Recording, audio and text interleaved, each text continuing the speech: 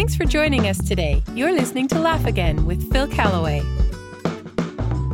I'm talking with Brian Doerksen, who's written and recorded songs sung around the world.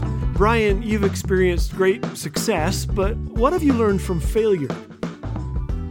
That I know in part that even when we set out to seek and serve God, success is not guaranteed to us. What is God's faithful love and presence. I think actually great success is a bigger test than failure.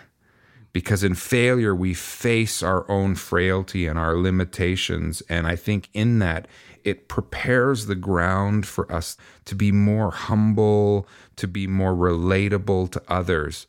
Great success tests us even more. And so I just thank God for those quote-unquote failures, because I think I'm a better person because of what I've gone through, and I've still got a lot more ground to cover. But it changes us, and it can change us for the better if we let it. What brings you hope when it comes right down to it? Hope comes from a person. It's not a feeling. I remember clearly the days before 9/11. I had this just stirring in my heart that we needed some fresh songs of hope to sing. And so I wrote, Jesus, hope of the nations, Jesus, comfort for all who mourn, you are the source of heaven's hope on earth. And then a few days later, 9/11 happened, and I went, oh, okay, it's another reason why we need hope, and that hope isn't based in a philosophy or a feeling or psyching ourselves up.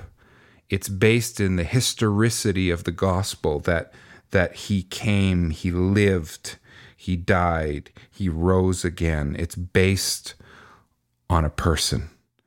And that person we can have relationship with, and that gives us hope.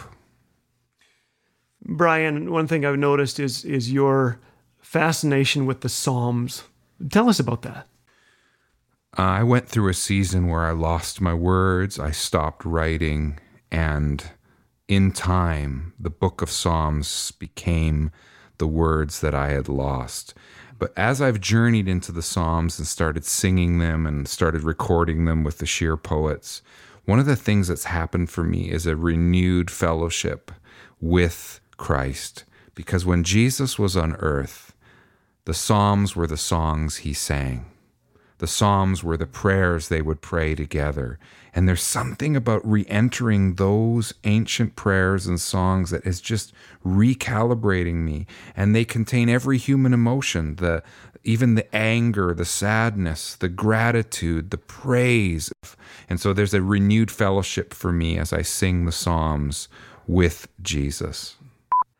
Thanks so much, Brian. You know, we were traveling from Jericho to Jerusalem, and our guide asked the driver to pull over.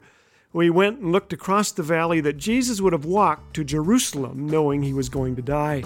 And someone read Psalm 23, even though I walk through the valley of the shadow of death, I will fear no evil, for you are with me. And I can't read those words now without thinking of that moment, that valley. Maybe you're listening and you're in a valley. Maybe it's failure or a sense of hopelessness. Please know that we have a shepherd, a Savior who weeps, a Savior who is with us, who offers us hope as we walk with him all the way home.